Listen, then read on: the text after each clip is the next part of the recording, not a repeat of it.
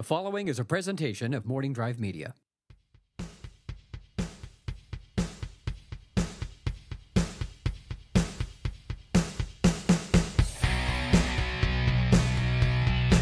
Broadcasting from beautiful, sexy, steamy Studio City, California, this is the Knapsack Files, and I'm Cat Knapsack coming to you from the future, or at least on technology. That's right, kids, I've updated, and this is my first ever show on the Knapsack Files recorded only on Skype, as we're broadcasting from Studio City, California, and technically, Iowa, with my guest, a managing editor of the Schmoes Know website and a lot of other things, and one of my favorite people in the Schmoville universe that I've got to know over the last year from a distance in Iowa is Mr. Alex Welsh. Welcome to the program.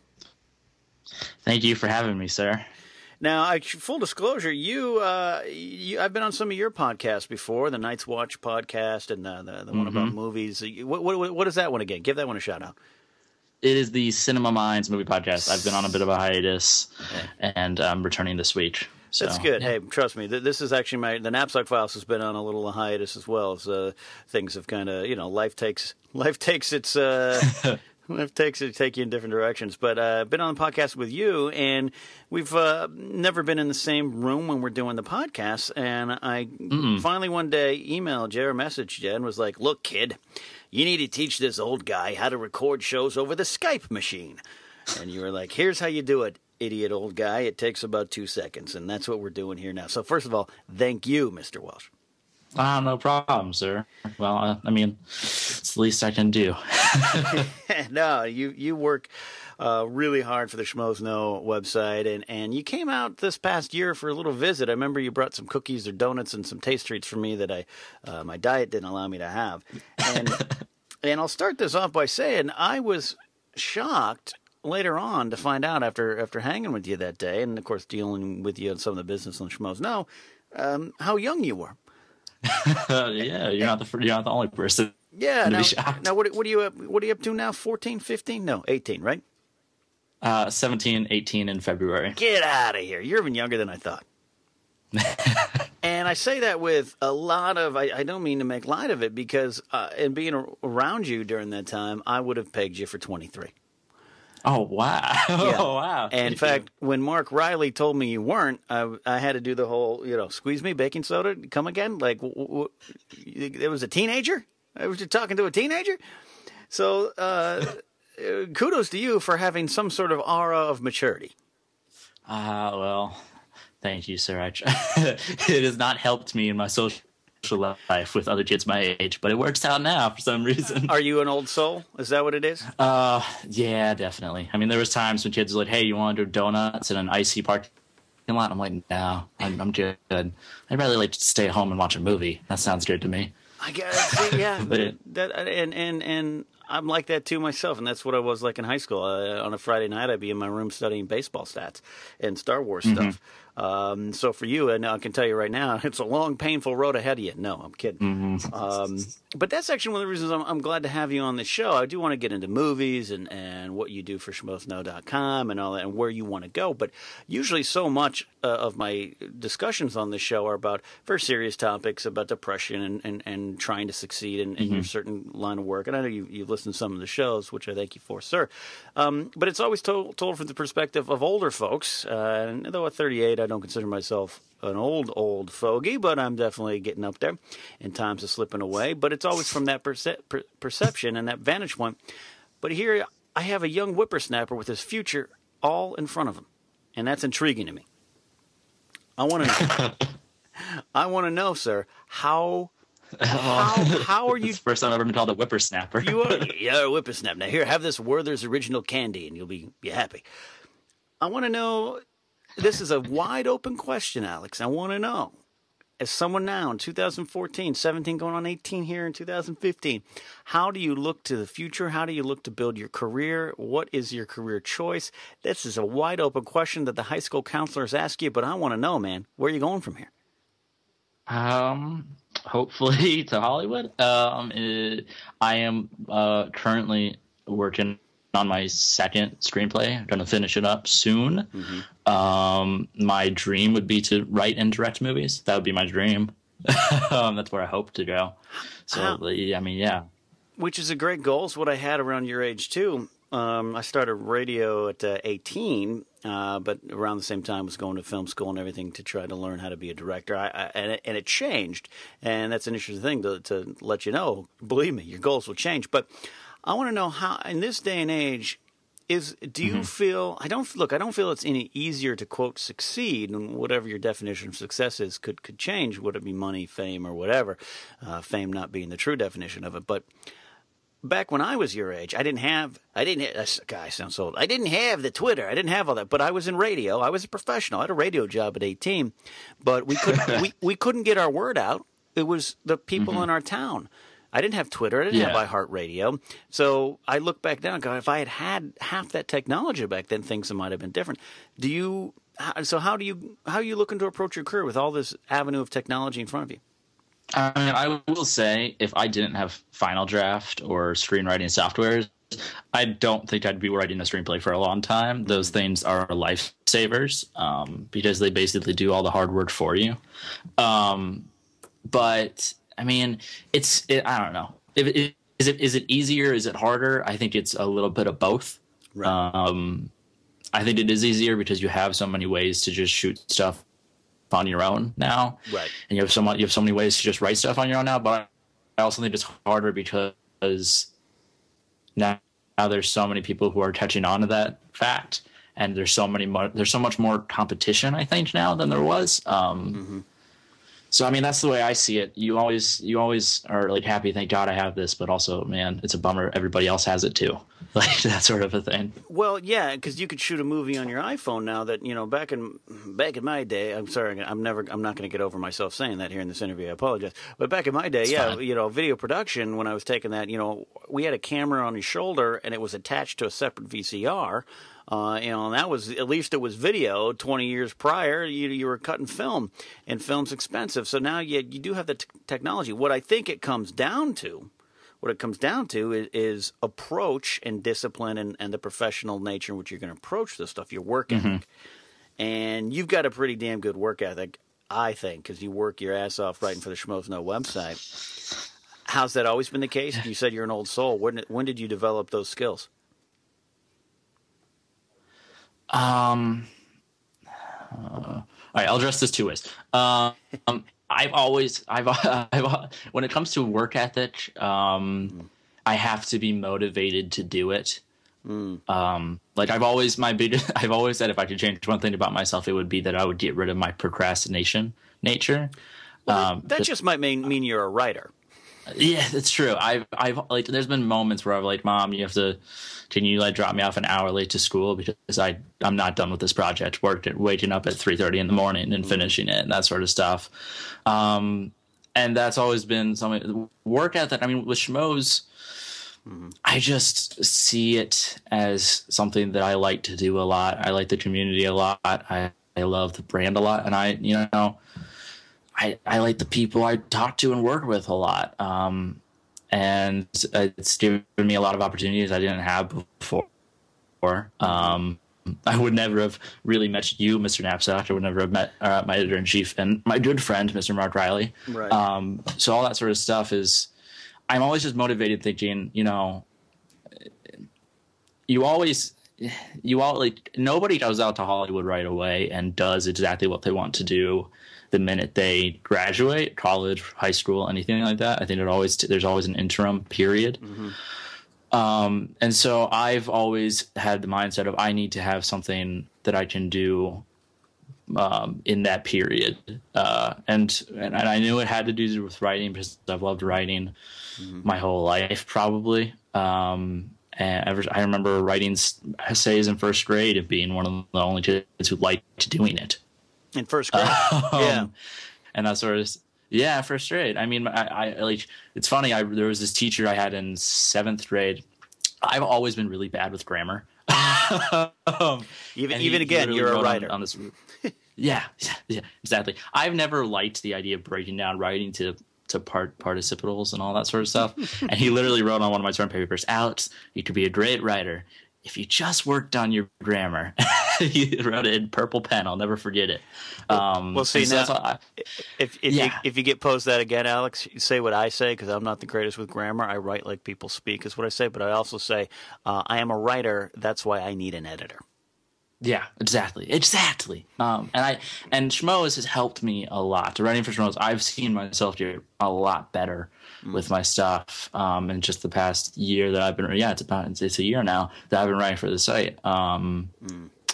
I think I was submitting my Citizen Kane article to Mr. Mark Riley about a year ago now. So here you are, basically 16 going on 17 at the time, submitting a Citizen Kane article to a movie blog and a movie website. What kind of kid does that, man? I'm impressed. But at what point did you realize I might be a little different from the rest? I'm here in my room writing about Citizen Kane, which also meant I watched Citizen Kane. Have you always been like that? I mean, I had a childhood that was a lot different than everybody else's. I went through a lot of stuff that I think a lot of people don't go through until later in life, and my first midnight movie I went to when I was 5 years old. It was Harry Potter and the Chamber of Secrets. I remember pulling into the parking lot, being freaked out by the giant spiders and snakes in the movie, because those are my two greatest fears. And then I remember pulling out of the parking lot in my Carmike Theater in Apple Valley, Minnesota, and saying to my mom, I want to direct movies. So I've always loved movies. I started seeking, like, I've always watched movies, but I've always watched like current movies until about, I don't know, 3 or 4 years ago when I actually started seeking out movies, like actively seeking out Casablanca, Rear Window, To Catch a Thief, all that sort of stuff. And I watched Citizen Kane like middle of last year, and it was fresh in my mind, and I was thinking about all the stuff that Orson Welles had done with it, and I needed to sort of understand it completely too. So I used that resume kind of. I didn't have a resume at the time. It was just here's what I can do. I hope you like it. I analyzed Citizen Kane from beginning to end for Riley, and I just sent it to him. You remind me of the movie Almost Famous. You're William Miller, man. You're writing for Rolling Stone on tour with Stillwater at 15. That's what you're doing for us. And Thank you. I feel like Lester Bangs going, man, the only currency we have in life is your friends, man, and I ain't cool. I'm always home alone. Call me. So good. It is a great movie. One of my top 5 movie or top 10 movies, whatever that list we did on your show. Your Cinema Minds podcast. I got to admit, we did the romantic comedies, or just romantic movies, top 10 list, and with some. After I got off the podcast with you, I had like 5 more. I'm like, I needed to talk about that. It was hard. I was hard narrowing it down to 15, 5 honorable mentions, and 10 real ones. We'll have to talk about that. So you're out there now in Iowa, right? But you said you started in Minnesota? Yeah, I started in Minnesota, lived there until I was 10. Then my mom got a job transfer my parents got divorced when I was 5, and I've been living with my mom ever since, and who's like the best person I've ever known. Sure. And she got a job transfer out here. And it's funny, you asked me when was the moment when I realized I was different from other kids. Yeah. Probably when I moved out here. I moved out here in 5th grade. Right. In 6th grade, which I call the grade when innocence starts to slowly fall away. Kids start to become mean. That was when I started, because then like our house it was like a huge flood in my town the year I moved here. So like our house got flooded. So then we had to move to like a really country town the next year. Oh, wow. And I had to live there for a year where like, football was, if you didn't play football, you might as well just like fade away into the background, which is what I did. You just faded away. You didn't try out for quarterback. You just faded. No, I never wanted to do sports. The only sport I ever really had an interest in playing was baseball. And Quidditch, I think oh, if only. I would do that in a heartbeat. No, the only the only thing I ever really had an interest in playing was baseball, and I played it 1 year, and I just didn't like it because I didn't like the competitiveness of it. I liked playing it recreationally, like the kids in the Sandlot. Right. I liked the fun of baseball. I went to the Metrodome and saw the Twins play. Countless times when I was a kid. Gotcha. Back when the Twins still played at the Metrodome. Yeah. And I got like Torrey Hunter to sign a hat when he was still playing there and that sort of stuff. And and baseball was the only one I ever had interest in. I played it, and I got like halfway through the season. I was like, I just don't like this. Because I also got stuck on the worst team for a kid playing his first season of baseball to get stuck on. Yeah. Where it was all of the athletes in my grade. Yeah. My seventh grade team was like that. Yeah, it's not fun. So I told my mom, I was like, I like playing recreationally. I don't like. Which is totally fine, but now you got to find your Doing way. it. Yeah, you got to find your way in. Yeah. What part? Waverly, Ireland? Is that Iowa? I said Ireland. Waverly, Yeah, Iowa. Waverly. Now Iowa. my only frame of reference, Iowa. My dad was he was born out of the country, but he was raised in Fort Dodge, Iowa. How far are you from? Fort Dodge? Yeah. 4 hours, something like that. Okay. I mean, I don't want to trash on Iowa. It's got some nice things. It's got Field of Dreams. It's got some nice things. In fact, But I mean, it's just you got a chance to I cover Field of Dreams down over there at the anniversary, right? yeah. It was the 25th anniversary of the movie, and they had this huge event, and I got to go as press, and Kevin Costner was there, Dwyer Brown was there, Timothy Busfield was there. Right.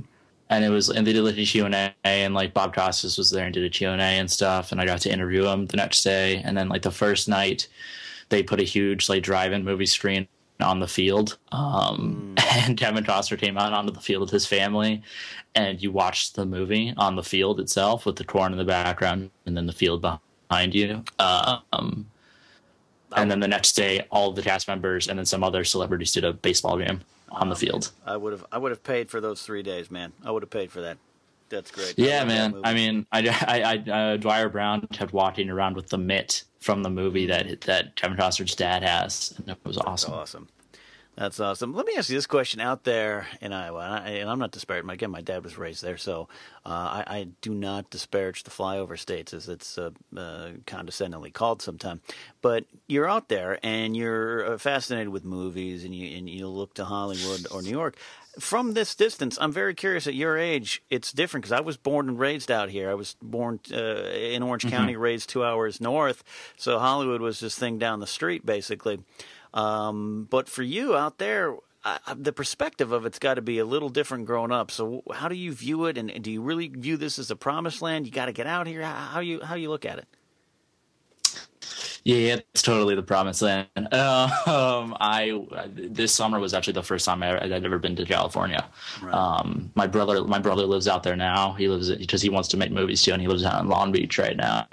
Okay. And I have to come and visit him this summer as well as go to the podcast and go to the observatory and all that sort of stuff. But it's if there's one thing Iowa's not the best for, it's not the best for a kid who lives and breathes movies, right. Because you don't get the sort of stuff that LA gets, I drove like 5 hours into Minnesota to see Birdman this year because I just couldn't miss that movie. Well, no, totally. Look, even though I grew up 2.5 hours away in Pismo Beach, we might get the movies at the same time, but it's still just far enough away. This town is this town. This is where you got to go. It's why the book Writing Movies for Fun and Profit by Robert Benton Grant and Thomas Lennon, the guys from Reno 911. That's one of the best screenwriting books you got. And the first page is like, the first thing I got to do, move to LA. This is where the work is. This is where the business is. So I guess when you move in LA, kid. When I graduate, so May or June of next year, I'm coming out. Formulate that plan, man. That's totally what you got to do. But so again, you definitely look to the sunset, huh? Out in the west, that's the place I want to go. And I love that perspective. I take for granted being out here in California. Look, you've been here already. It ain't glamorous, kid. You got these daddy streets, and the hookers don't look like Julia Roberts.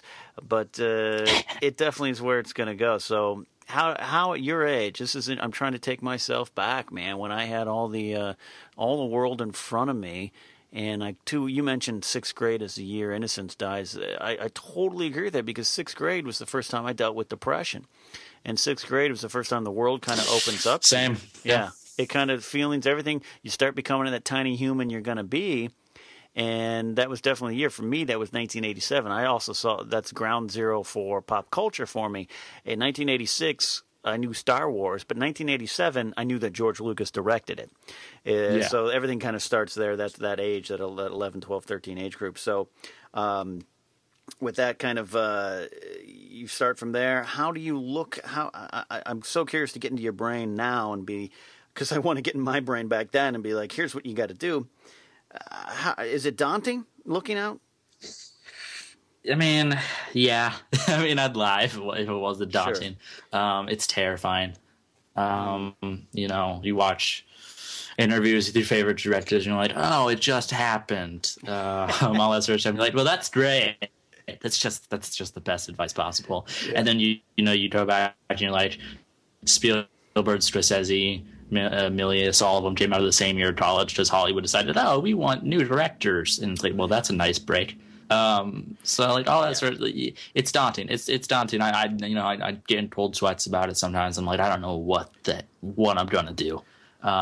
But do you get excited? Do you get excited at all though too? Is that there? Oh, I'm totally counting down the days, dude, until I'm out there. That's what I wanted to hear. In and out once a week, and I can go to see an indie movie whenever I want, like that sort of stuff. I'm counting down the days towards. And the work, but you got to be excited by rolling up your sleeves and getting into your career then, right?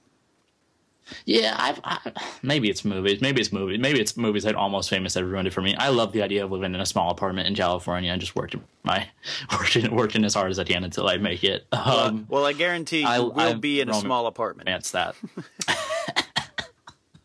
Oh, most likely. That I can guarantee.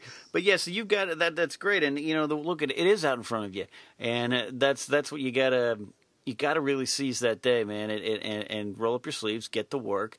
And know that 30 ain't old, and so you can party and have all the fun you want when you're 30. Roll up your sleeves and start working once you hit the town, and you'll be better off for it. Not that you can't have fun nights, and you will have fun nights out here if you're close to the Schmoes family, but we'll keep Makuga away from you. But that's a great perception to have, and I'm excited for you. What do you? How do you deal with? Do you have contingency plans? You going all in? How you jumping out here with no parachute? What are you going to do? Well, I have some contingency ideas in my head. The last thing I want to do is be a waiter. I've decided because I wouldn't be good at it, and B, I don't want to. But I mean, I think I wouldn't mind having like an office job at a studio or just something in the field of entertainment, whether it be PA, whether it be anything like that. I'm just gonna look for the opportunities I can get when they present themselves to me, and I know you're and just take it for what it is. I know you're going to do well, and hopefully as the Schmoes brand grows, we can bring you in more into that too, and do the good things. JTE's calling me right now. The Schmoes family, it never ends here, man. Never ends here. So let's talk some movies, man, because you're a movie fan, and despite some of my reputation, Schmoes know I actually am a fan of movies, some of them at least. You mentioned, I know you're a big fan of Harry Potter and on that whole fandom. What are some of the things that move you? It's funny. By the way, I watched Shop Girl for the first time last week because you recommended it so much. Yeah. Oh, well, let's start there. How'd you like Shop Girl? I'm a huge Claire Danes and Jason Schwartzman fan, so gotcha. I loved it for that. It was I'm not gonna lie, I was uncomfortable whenever Claire Danes and Steve Martin made out. I was really uncomfortable. But it was good. I loved the ending, and I loved all of Jason Schwartzman's stuff. Yeah. I'm just a huge fan of the guy, and anytime he popped up, I was like, yes, love it. Yeah. Well, that's and when I first saw that movie, the Schwartzman character totally resonated with me because I was closer to that age, and now that I'm closer to the Steve Martin character, maybe not necessarily in age, but definitely in the way he lives his life, the way the wall around his heart is. I love hearing the young man's look at that. Like, that Schwartzman kid, man, he gets all gussied up and grows up. So that's good for you. That's good. Yeah, and I have Last of the Mohicans recorded and ready to watch too. Oh, you haven't seen that yet either. I'm taking off your recommendations, man, as quickly as I can. That makes me nervous, man, because I don't know if I want you to follow my footsteps. It's a dark world to get into, my head, man. I want you to go maybe the way of a happy-go-lucky guy. Oh man, I'm happy-go-lucky's never been my style. So it's fine. You're gonna do well out here, kid. You gotta do well. So let's talk Harry Potter fandom. Let's talk the big things that get you going to movies, man. What grabbed you first? When it comes to Harry Potter, I grew up reading them. I was born the year the first book came out, so I'm literally like right in the cusp of the Harry Potter generation. And I just, my mom tells the story. She didn't want to read it at first because in Minnesota, it was really weird. Across the street, I lived in a nice suburb in Minnesota. I'm a suburb guy. Gotcha. Across the street from us, though, there was like really creepy people who had like a cauldron in their front yard and like grass that they never mowed. And like a satanic star in the window and stuff. It was creepy. They named their kid Merlin. It was weird, dude. So my mom did not want to read a book about witches and wizards at first. And then my brother's like second grade teacher, I think, started reading it to the class, and he brought it home, and she was like, "Okay, I'll try to read it since you're already reading it." And so she read it and fell in love with it. And so she started reading it to all of us. I remember the only Harry Potter movie I didn't see at midnight was the first one because I was 4 when it came out, but I did see it in theaters. I just had to leave during the Dark Forest scene because I was too freaked out. But by 5, you were good to go. You're sitting there at midnight. Oh, by 5, I was totally good to go, man. I loved them. I mean, it's funny. The theater near my house is doing a replay of all 8 movies every week now. And I've been going to see every single one of them because I appreciate them more and more. Like, it's funny. You said that thing about like, in 86, you knew Star Wars, 87, you knew Lucas directed it. When I was growing up, Harry Potter was just Harry Potter in my mind. Like, it's a part of my life. I've read the books countless times. I've seen the movies more times than I care to admit. And like, but then when I started getting older, I started realizing some of the amazing passages and some of the amazing quotes in the movies and in the books, and I started to analyze it more. And I remember we went on this road trip to Washington, D.C. one year, and I just binged the books for the entire road trip and then watched the movies concurrently. And 6th grade, the year that I did not have fun, I read all the books again. And all that sort of stuff. I love it. It's the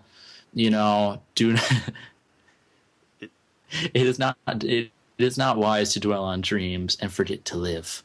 Like that sort of stuff. Like, of course it's happening in your head, Harry, but why on earth does that mean it is not real? Like that sort of stuff. You like my friend George McCann. We've always I love epics and I love grandiose metaphors and themes, and you can tell in my writing sometimes to a fault. And nowadays I watch coming of age movies, I think every day, and romance movies every day. I mean, I was having this conversation with George a few days ago, and I was like, "What movie always makes you cry when you watch it?" And he was like, "Field of Dreams." And I was like, and I tried thinking about the movies that always make me cry, and it's like Harry Potter. Any of them probably make me cry.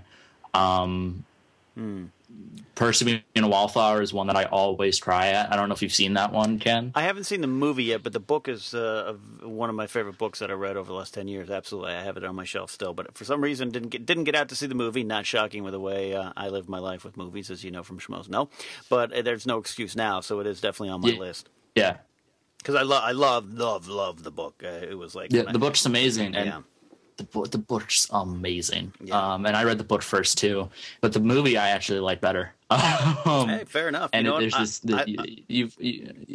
you've read the book, so you know the scene when Emma Watson gives Charlie his first kiss. Yeah. I cried during that scene because it's lit in like this 90s glow. The whole movie is, and there's this scene where she bought him an extra present for Secret Santa because he helped her with her SAT scores, and it's a typewriter because he wants to be a writer. Yeah. And then it zooms in on the typewriter, and she wrote "Write about us sometime." And then he looks at her, and he looks at the typewriter, and then he slowly types "I will," and then period, and then she goes on this huge story about how like what her first kiss was like, and then she gives him his first kiss, and I just bawl every time I watch it. I just can't help it. It just gets to me. You're probably like me then. You're when it comes to movies, you're driven by your heart then, by what you like. Oh yeah, I get crap because I'm not a big Stanley Kubrick fan. I get so much crap for it. Yeah. But the thing is that I've never connected emotionally to any one of his films, so I just can't watch them. Well, that's what I mean. And I've gotten any movie that if it really, the way back last year, Sam Rockwell's scene on top of the huge, the biggest ride where he goes, and you, my friend, are going your own way. Oh my God. It's just tears. Right. So yeah, you're driven by your emotions, and that's what I get too. It's not that I don't like these classic films or that I can't connect to some of them. I have some friends, Alicia and my friend Dan Farron, who occasionally send me, "Hey, you got to watch this one. Trust me, you'll connect to it." Whether or not I've actually watched those movies or not, I still in the process. But I just am driven by my emotions on that. So yeah, a great classic film that is done well and shot well and carries weight and speaks about certain themes in society at the time or universally, blah, blah, blah. If I don't connect it on any level to my heart, I'm just not interested. Yeah, it's weird for me with classic movies though, is that for some reason I don't really cry during classic movies. Like the only classic movie I've ever really cried in is It's a Wonderful Life. Sure. and Casablanca. Those are the only movies I've ever really cried in classic wise. But like I've said it before, Rear Window is probably my favorite movie of all time.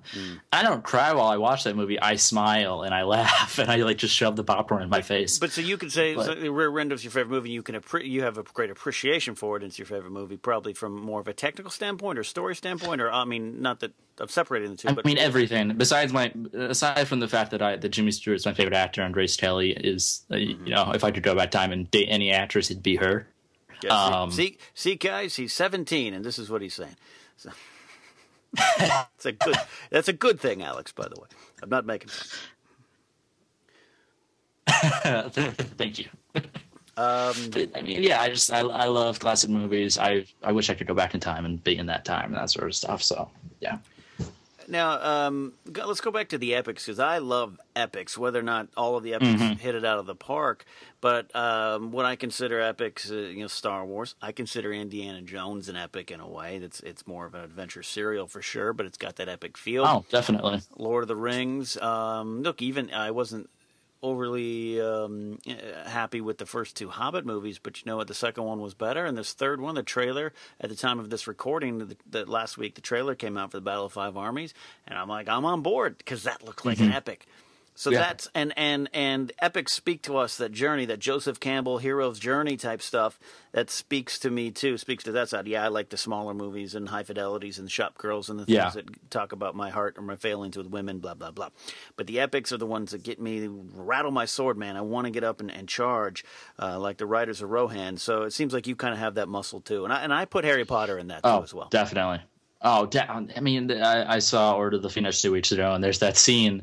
We speak about epics and like the hero's journey. There's a scene when Voldemort possesses Harry's body, and Harry's about to lose, and then his friends walk into the room, and he just sees all of his friends, right? And they save him, and like that. Oh my God! Like the end of the Lord of the Rings. No, my friend, we bow to you. Like, oh, right. I love that stuff. I love it so much. Yeah, I know. I get behind it, man. When excuse me, when Aragorn's presented the sword, man, and it's rise up, put aside the ranger, and be who you're born to be. I'm like in the theater going, everyone, come on, stand up, yeah, and it's life lessons, man, and For me, Game of Thrones is that too, and I know Game of Thrones means a lot to you too. But it's not just a TV show. Definitely. It's not.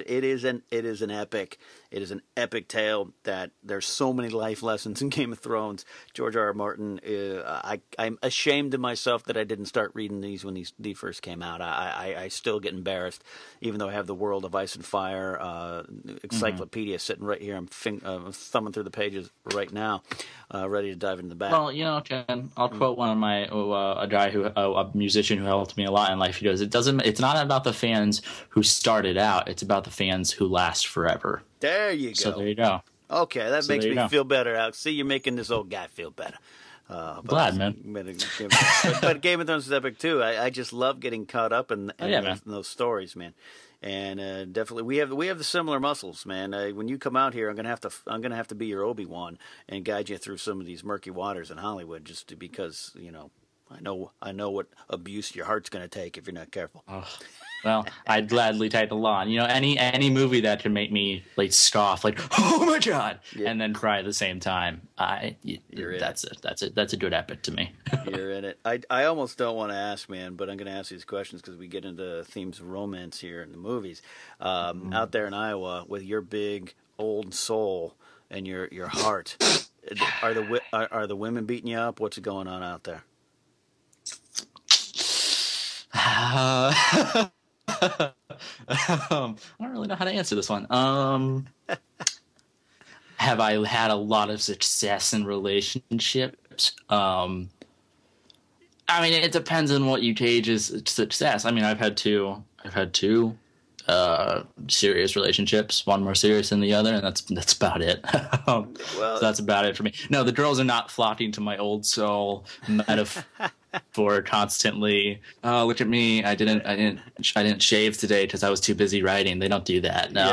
Yeah. Well, they're too busy being like, oh, do you want to go to prom with me? It's like, no, I'd rather like go see a movie. Again with the movies. Movies. Well, stick to it. Not a lot of success. Because I got news for you. It only gets worse. No, but when you come out here, we'll stick you with Josh McCouga and Finstock and Ellis, and they'll teach you the ropes real quick. Don't follow me around when it comes to that. But I just know your time will come, and not that you haven't had fun already or opened up your heart already to someone. But yeah, you sound so similar to me. That hearts like us are sometimes not built for love. We're too big, or we're too feeling. So stick to those epics until the time is right. Yeah, one of my all-time favorite songs lyrics is "Love never wanted me, but I took it anyway." So yeah, that's probably. I can't wait till you're out here, Alex. I really can't. You're gonna find me in the Junlin Waste, and I'll be going, now that's the name I haven't heard in a long time. And I will. Can't wait, man. I will be your mentor here. So when it comes to your writing, how do you approach the actual nuts and bolts of writing? What's your approach? What's your work ethic there? We got people out there listening who maybe are trying to write themselves, or they do write, or they've been successful at writing. Everyone's got different ways of approaching writing, screenwriting, telewriting, teleplay writing. How do you approach it? I mean, when it comes to stuff for the website, it's pretty easy for me. I see the news, I think about my opinion on it, and then I just jot it down. Sure. The news has never really been hard for me. When it comes to like original stuff, screenplays and that sort of stuff,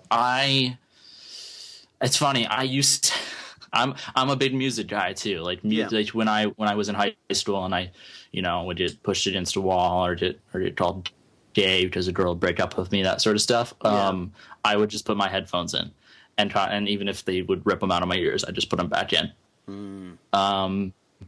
So I would always just listen to music, and so I started out. The time I really started writing was when I started writing song lyrics. Yeah, hey man, that's when I thought that's what I had somewhere buried in one of my storage areas. Is a giant bulk of like 300 songs I've written. I will never let it see the light of day, but that's how I started to. Yeah, back when I thought I could teach myself how to sing and play guitar. I can do that later. I wanted to be George Harrison and Liam Gallagher, Noel Gallagher, like no one else.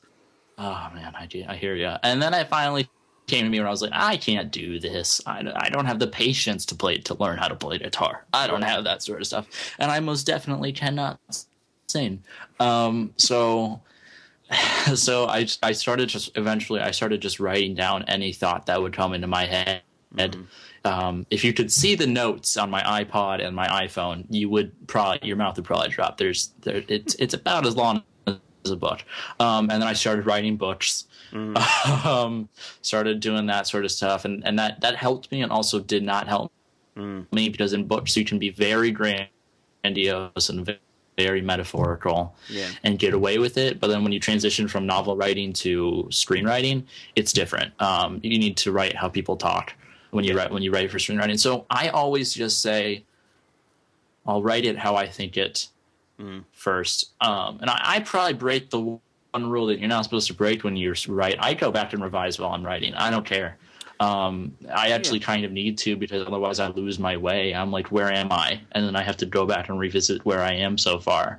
So I don't outline. I don't do any of that sort of stuff. I just write when I can write. So dive in. Yeah, I just dive in, and I only write stuff that's personal to me, and stuff that I can relate to. And so, yeah. A lot of times when that's how I approach writing. Yeah, a lot of times when I'm hitting the screenplays, it's definitely. Sometimes I do outline extensively. Sometimes I do dive in. I find that when you outline, I get it done better.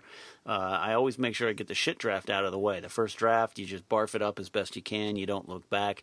But along the way, it's helpful to maybe go back 5-10 pages. If say I haven't written for a while, like I'm in a writing slump right now. I've been so busy with the Schmoes podcast and everything. But I'll pull up a script. And I'm like, all right, let's read I'm at page 16, but let me read the first 15. And a lot of times on page 10, like, oh, let's change this, let's change that. You might get yourself out of a hole that you're going to write yourself in, or a corner that you're going to hit into. Or I'll watch a movie, or I'll watch one of my old favorites, or I'll watch a new movie that I'll know I'll like, and that will get me being like I had been in a rut for a long time, and then I rewatched 500 Days of Summer. And I wrote like 20 pages that night. I've been working on the first draft of the screenplay I'm working on right now since July. Yeah. Actually, I started writing it when I was in California. So, yeah. California. Well, and here's the thing, too, and a lesson that I learned late that was told to me years ago. I only recently really let it sink in, is a friend of mine's brother told me in a car one night, because he knew I was very antisocial and struggled and really was just like, I got to stay in my room and write. And he's like, well, you really kind of need to write both sides of the page. Yeah. I mean, you got to go out and live too, and experience a lot of this stuff to be able to write about it too. And it doesn't mean that can happen at any age too. At 17, you got experiences to tell us about, especially you said some stuff you went through. So so there's a balance between going out and living and getting hurt and kind of enjoying life and having something to write about, and then the actual discipline of sitting down and writing, which is just as important, if not more. Yeah, you've mentioned that our hearts are not destined for continued happiness for long. There's one of my favorite, and I'm not a big poetry guy.